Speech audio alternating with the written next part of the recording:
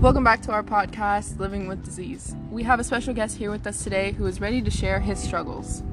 Hello everybody, my name is Jaron Purcell, and I'm here to talk about what it's like to live on a day-to-day basis with hemorrhoids.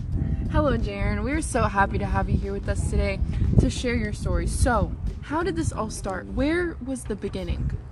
Well, the beginning was when I was using the restroom, and I was trying really hard to use the restroom. About how long ago was this? It's about last night, and it was really hard for me to use the restroom. It was a lot of excessive pushing, and so finally, when I got it all out, I looked down, and I was like, wait, something ain't right. There was blood all over my poop. Wow. And I didn't know there was blood all over my poop because it didn't hurt, and I didn't feel pain at all. Wow, that must have been so hard and such a traumatic experience for you. Yes. So what are the causes of hemorrhoids, and how did you specifically get them? Like, obviously you knew that something wasn't right, but when was the confirmation? Well, see, my uncle had hemorrhoids, and so what he tell me is excessive pushing causes hemorrhoids, and veins around my anus undergo extreme pressure, swelling, and yeah. And so I pretty much had those same exact symptoms. So That's when I knew right there I had hemorrhoids. Did it almost give you like a way to connect with your uncle because you had so much in common now?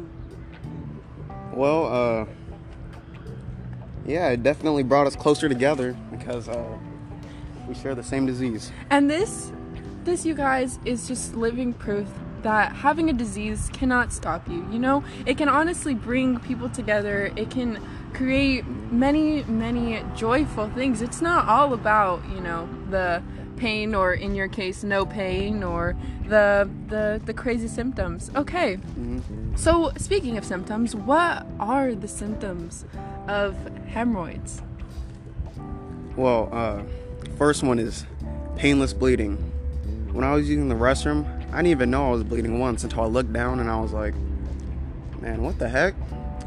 And another one is itching. My anus is very itchy. Do you ever itch it? Well, I try not to because of the swelling. And so the swelling causes a lot of discomfort when I'm sitting down.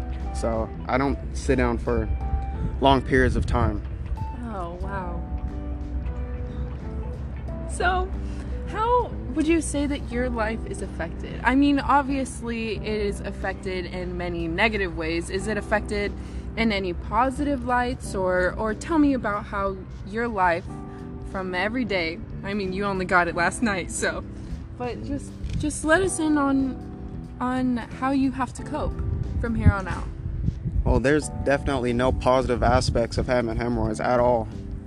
I'll just start with that. And having to deal with this, you know,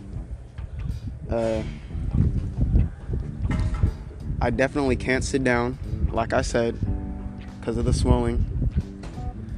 My anus is constantly itchy, and I can't scratch it because it hurts, and that's just plain nasty. Wow. Well,